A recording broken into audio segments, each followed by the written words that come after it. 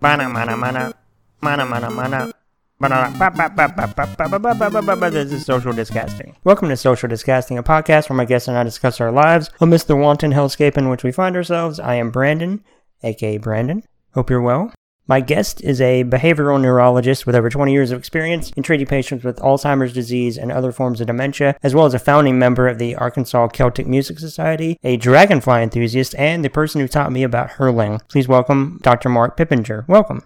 Thank you, Brandon. I'm happy to be here. Yes, thank you for coming on. I really do appreciate it. Sure. I guess the ever-loaded question, how are you? I'm fine. We're getting through it, you know.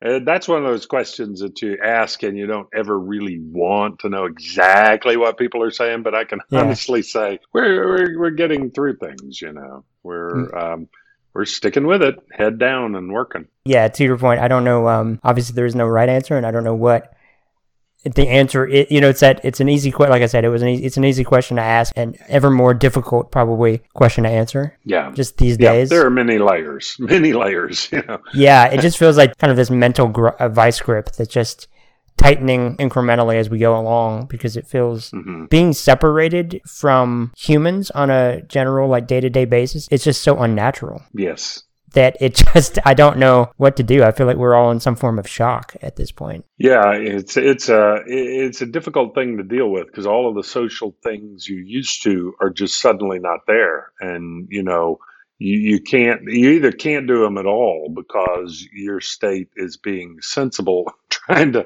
prevent spread, or you could go out and do them and risk your life, you know, potentially. Yeah.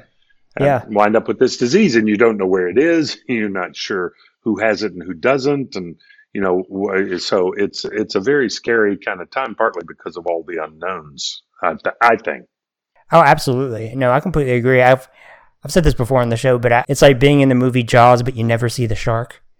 Yes, exactly. And it's just, you know, this phantom kind of that's just hanging over the proceedings, and it's just, you can't see, taste, or touch it, but it's just frightening. Yeah. And I don't know what else, you know, I just know I will do everything in my power to avoid getting it, because it's just, yes, it's formidable, to put it lightly. Well, you know, if your risk of, I've heard people discuss it this way, if your risk of dying from this virus is, let's say, 4%, and you say, geez, that's not that much. But a friend of mine explained it, that if it's like having a bowl of 100 M&Ms and 4 of them are laced with cyanide.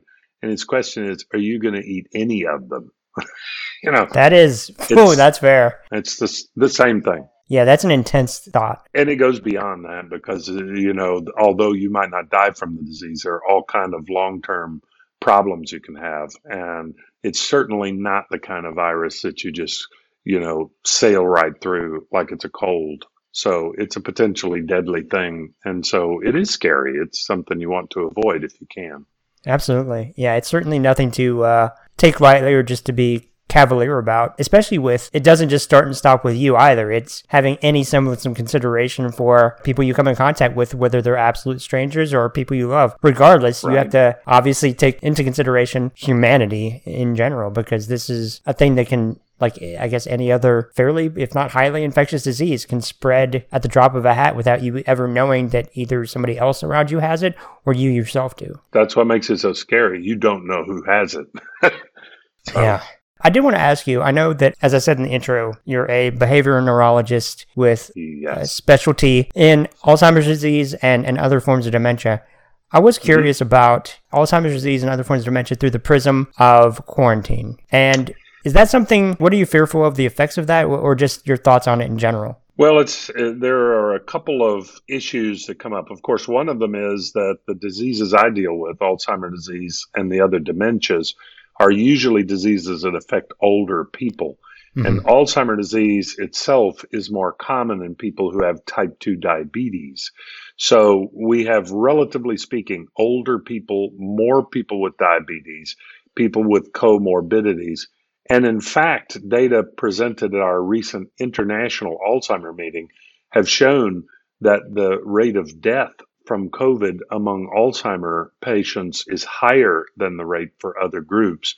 So our patients are at a higher risk. That's one factor. Another thing is our patients are, you cannot explain to them why you need to do unusual things, Hmm. why you can't go to the senior center that they are used to going to. You can't explain to them why they should wear this mask. You can't explain to them why they should stay away from other people and socially distance. So it makes it very hard for caregivers, the family caregivers. It makes it very hard because suddenly some of their support services, like adult daycares, can't function anymore, and they've closed because of the fear of spreading the disease.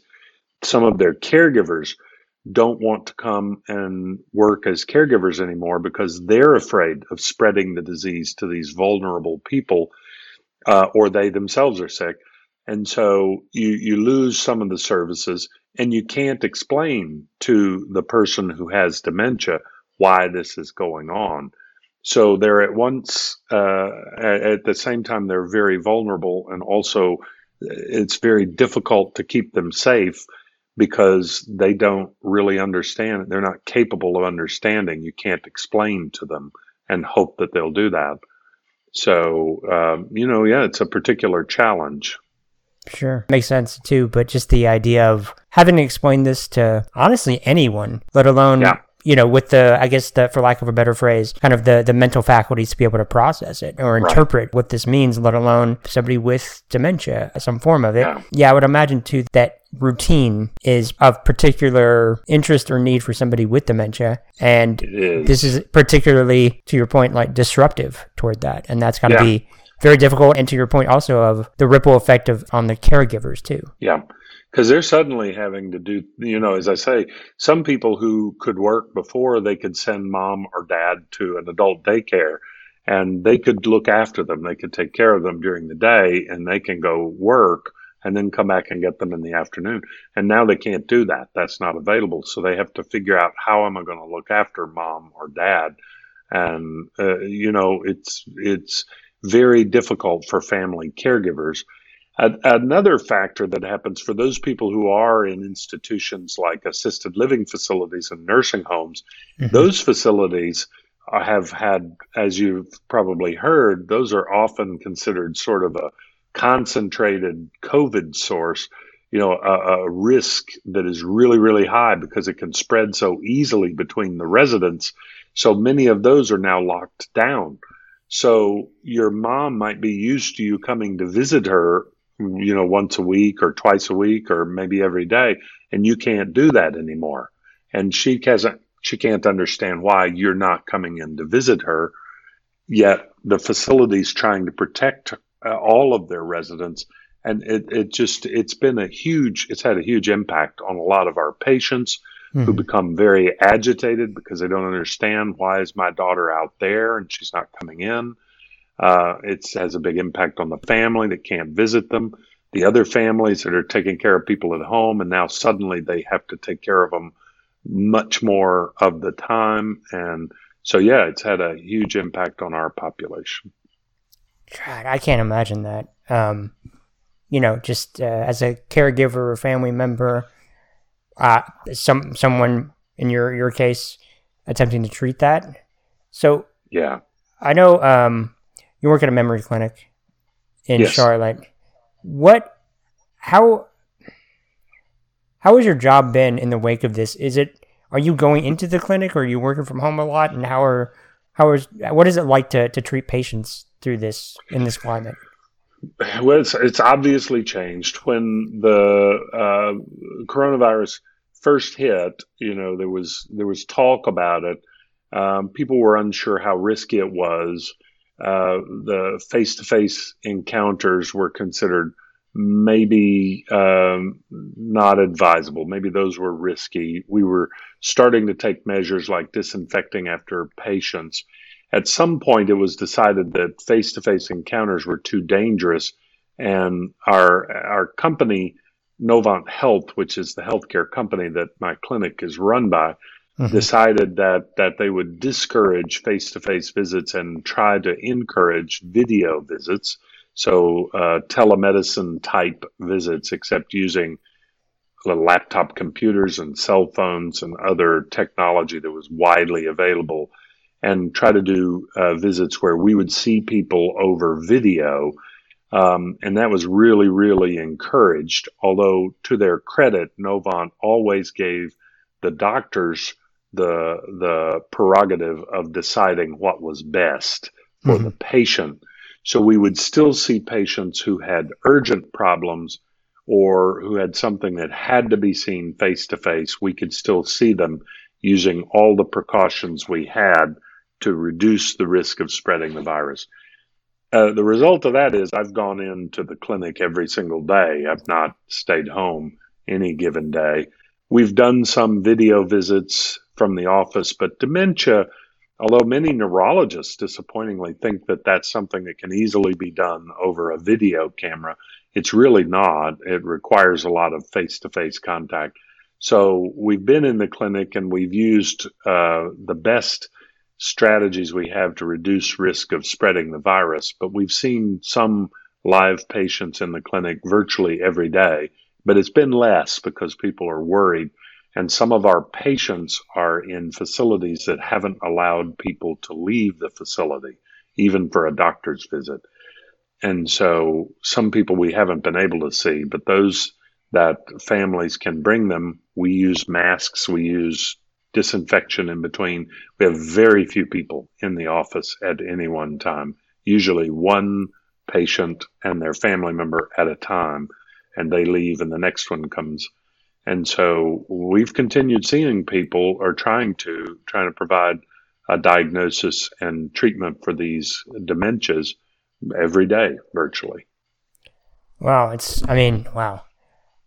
It's nice to have that, obviously, that flexibility to be able to do that, especially in light of, to your point of that's something that is far more treatable in person as opposed to via some telehealth options. I was curious because maybe for good reason, hopefully, I don't hear about the numbers as much, but how is North Carolina doing with the current COVID situation? The current situation in North Carolina, the number of cases, with trying to reopen the state, the state moved into phase 1 and then phase 2, and then the number of cases started to really climb. And we became one of the leading states in the country as far as the number of cases, number of hospitalizations. We had many every day. A lot of them concentrated here in Mecklenburg County, which is the county that Charlotte is in, because Charlotte is the biggest city in North Carolina, or in the Carolinas, as a matter of fact. So we had a lot of cases, and to his credit, Governor Cooper said, wait a minute, we can't go any further. We can't go beyond phase 2. We really have to try hard to control this, and we've been controlling it a bit better. So I think the number of new cases has been leveling some, and the number of hospitalizations has been leveling some. So it seems to be not quite as, it's not advancing as quickly as it was. So it's leveled off from the latest figures that I've seen. That's obviously, well, it's better than an increase to say the least. But yeah, here a couple weeks ago, I think there was I almost said mandate. I don't know how mandated it was, but of requiring masks and having fines enabled, but then it's enforceable per county. So it's kind of like more of a, it'd be nice if, but you don't have to. And, so, which is, wow, I wonder what they're going to do at this point. The fact that we had a story about how Hot Springs was enforcing it, as opposed to there are so many. So we'll do a news story on the one that's not doing it. So optically, it looks good, but nothing's coming of it. And I know just driving around kind of downtown area or kind of off Main Street, in that area. And you would never know there's a pandemic based on how people are acting, or I should say maybe not acting with any masks or anything, which is disheartening to say the least. Yeah, and it was sort of that way here at first. So with the beginning stages of the reopening, I think one of the fears that I had, and a lot of people shared the same fear, and I think that it came to pass, is that with starting to reopen things, people said, great, we've licked it, it's done, we can go back to how we were before. And so but the governor has instituted a mask mandate in North Carolina after the cases were rising so fast. And some communities have stubbornly, openly said, well, we're not going to enforce that really. But even in those communities, I think the wearing of masks has increased because people have started to see that really that just sort of makes sense. And Yeah. so we've had a lot of people. I have personally witnessed the percentage of people wearing masks in public to increase, and there's still some people not doing it, but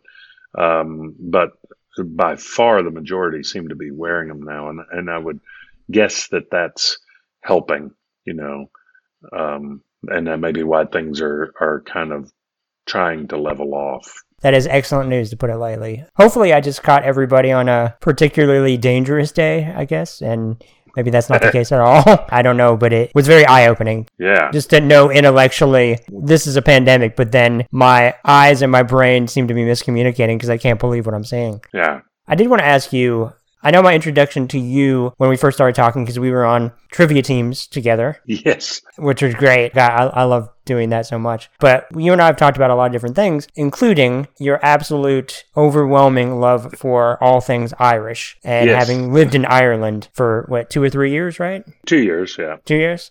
This is such an unfair question, but what do you love about Ireland? Oh, it's very difficult to explain. I mean, I started being interested as a medical student in Irish music. Mm-hmm. And like all Americans, I have some Irish ancestry, although I was completely unaware of it at the time. It was through my mother's family, and I was only familiar with my father's family, who were largely German and Dutch. And so, but I got interested in Irish traditional music, or what you might call Celtic music, part of Celtic music. I got so interested in that, and through that, I started to become interested in the culture of Ireland and the politics of Ireland. And I went to visit it. A friend of mine said, "Come over, and I'll look after you. I'll show you around. You can have a week in Ireland." And I went in January of all months, which is not a great month to go to Ireland, because the days are incredibly short. Because Ireland is very far in the north. And so the days would be like 6 hours long, and it was cold, and it rained most of the time. And, but something about the place I just loved. And part of it was going into little country pubs, and you could strike up a conversation with someone who could talk to you intelligently about the politics of Europe. Anywhere you wanted to talk about, they knew about it. They knew about America. And, a lot of Americans wouldn't know anything at all about the politics of Ireland or the history of Ireland. And these people in Ireland always seem to know, and you could have great conversations. Or you'd be in some pub like that, and suddenly someone would start singing, and the whole place would go quiet out of respect for the singer. And you'd hear, I experienced all these things while I was there. And for some reason that I can't explain, I just fell in love with the place and with the culture. And, I like cooler weather, so I guess maybe that's part of it. But I just got so enamored of it, and I loved the language and the peculiarities of the English that's spoken there. And I also loved the fact that they have a completely different language. Many Americans are unaware that Irish is an actual language. They have a different language that's completely different from English. And so, and not everybody in Ireland speaks Irish, by the way, but those that do, I just really loved hearing this wonderful other language. And so it sucked me in, and I've just been hooked ever since. I love the sound of that too, just not having been there myself, but the warmth and sense of community. And this isn't a totally fair statement, but I don't know, relative to that sound, America is a lot more impersonal. Yes. In certain regards, if not many regards. Yeah. So I love the idea of that, and also just it sounds like the nature of a country with way more history. Yeah, and that's the thing is everywhere you turn, there's like history, and there are people living in houses hundreds of years old, and there are places to see. I mean, it's great. And you see a church, sort of a ruin, and it looks very old. And you ask someone, it's just an old church, it's another one. They're all over the place. And you see all of these historic things, and many things happened over the years. You read about them, and then you see the land where it came from. And also Ireland is very, very literary. Some of the great novelists, poets, writers have come from Ireland. In fact, I would say proportionately a higher number come from Ireland than I would bet almost any other country. Mm-hmm. I mean, my favorite novelist is James Joyce, and my favorite poet is Yeats. And you can go where these people lived and you see what sort of inspired their literacy. And you read the newspaper in Ireland, and it's different from the newspaper in America because it seems so literate in a way. Yeah. And, so it was a great joy to me to run into all that. And as I say, the people, and you run into people. And I remember spending hours in a pub with a lady who was a lawyer, and she was making political arguments that surprised me because they were kind of against my own politics. And we argued back and forth, not violently, but we just argued in a real philosophical sense all night. And at the end of the night, she told me, well, just so you'll know, I totally agree with everything you say. I was just taking the other view. I love that, yeah. But I love the kind of like that healthy, respectful discourse like that. That's what it is, yeah. I love that. It sounds like just, I don't know, more intellectually stimulating. It was for me. Yeah, and you're surrounded by history, and it's almost like, in a way, being in a foreign country and then finding the one other person that speaks the same language you do, and you're like, oh, except for you, it's an entire country. Yeah, exactly. Yeah. It's one of those things, and that was, you mentioned that I'm a hurling enthusiast. Yes.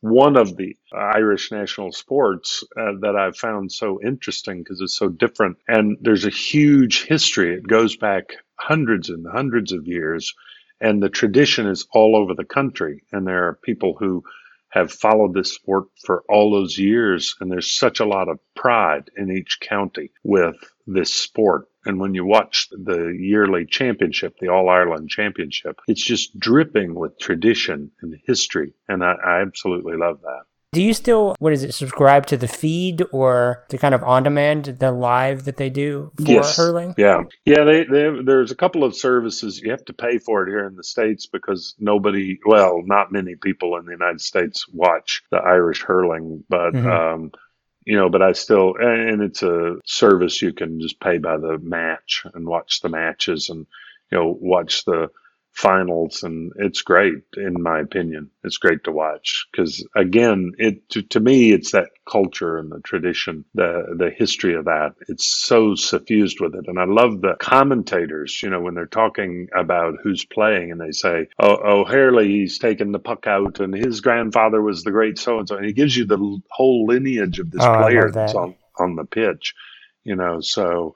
It's great. And it also gives you that very cohesive sense of family. And I love that. Do you have a particular county you root for? Well, that's a good question. Actually, I've sort of split. And Wexford is a county that I love very much. It's in the southeast of Ireland. Mm-hmm. And, honestly, my ex-wife's family was from there.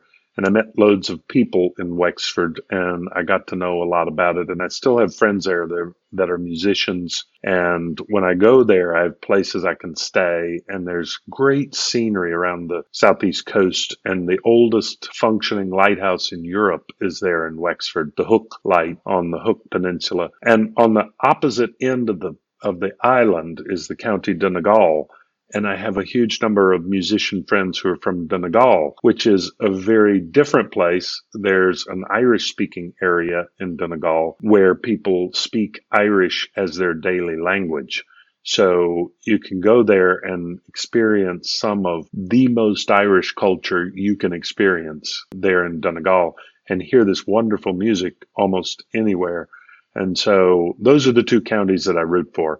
And they're a bit different. Wexford is a big hurling county. Donegal, on the other hand, is a big county for Irish football, which is another ancient Irish game. Not as much my favorite, but... yeah.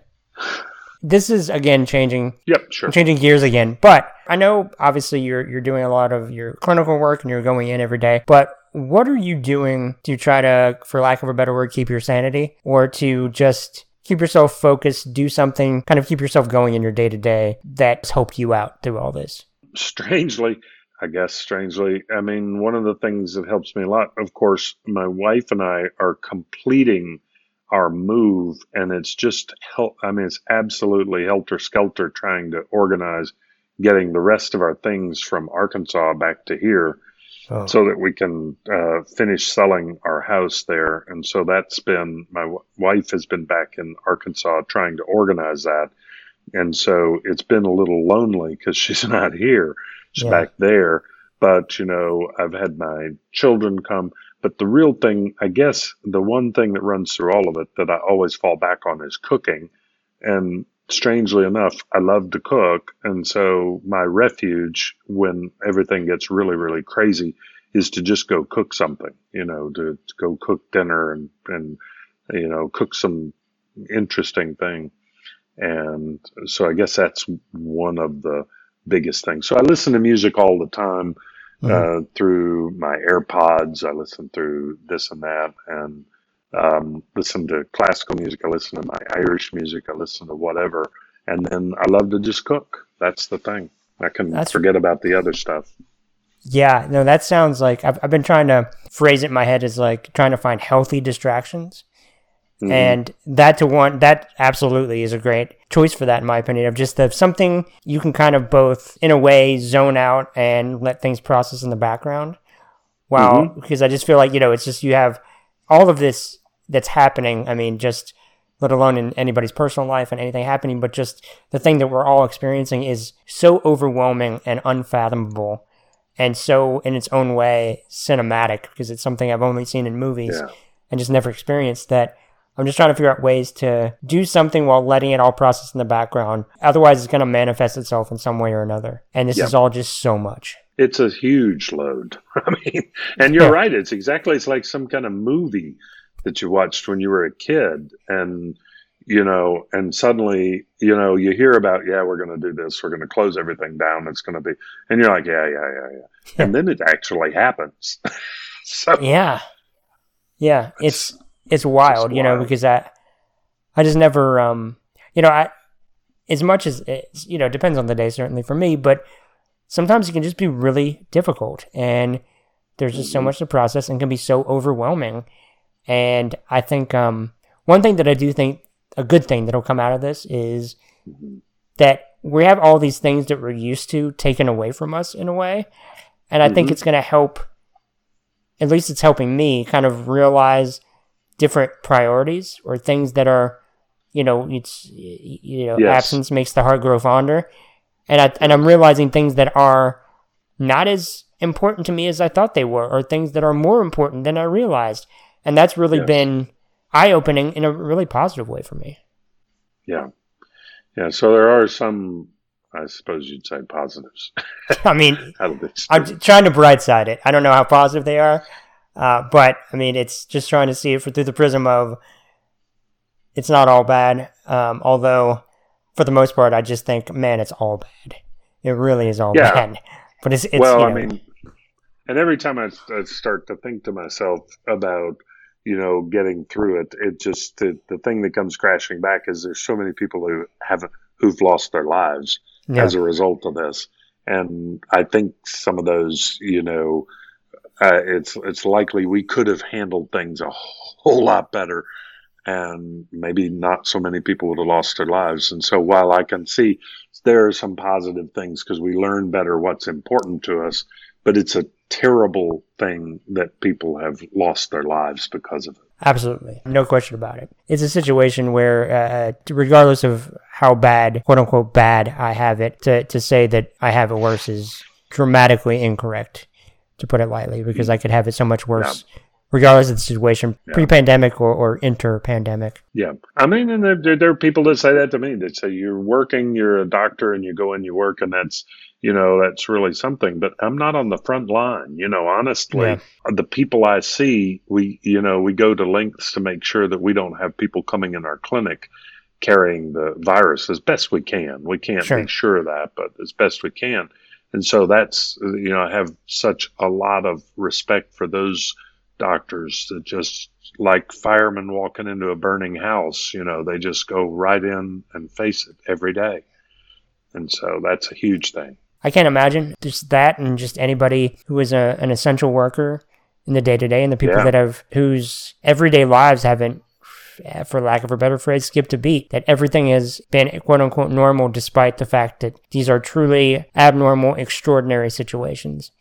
And God, I know, I can't even put it into words. It's so unfathomable to me.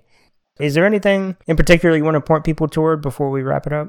Well, just, I suppose, the general things. I'm always arguing for people to know more about the occurrence of dementia and to know more about the challenges people are facing with that. And if you know people who are taking care of somebody who has Alzheimer's disease or dementia, keep them in your thoughts and your prayers. And the biggest thing, though, for me is, music. Go out and listen to music and, support those things, I think.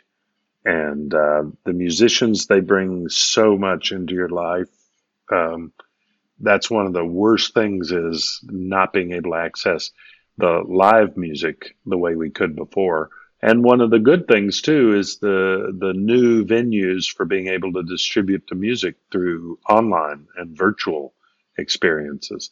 So I just tell everybody, take advantage of that, too. Go out and listen to some music, whatever you like. Yeah, I couldn't agree more. I know music has pretty much been the constant for me throughout all of this, and it's helped me exponentially through everything. Yeah. And I miss the live concert experience so much. Yeah. So much. And, hopefully that'll be coming back. But, in the meantime, there's online concerts, online performances, Yeah, absolutely. Thank you again for taking the time. I really do appreciate it. Well, thank you for having me, Brandon. I really appreciate it. Absolutely. Of course. Thank you all for listening. Please wear a mask, stay safe, and take care of yourself. Okay, bye.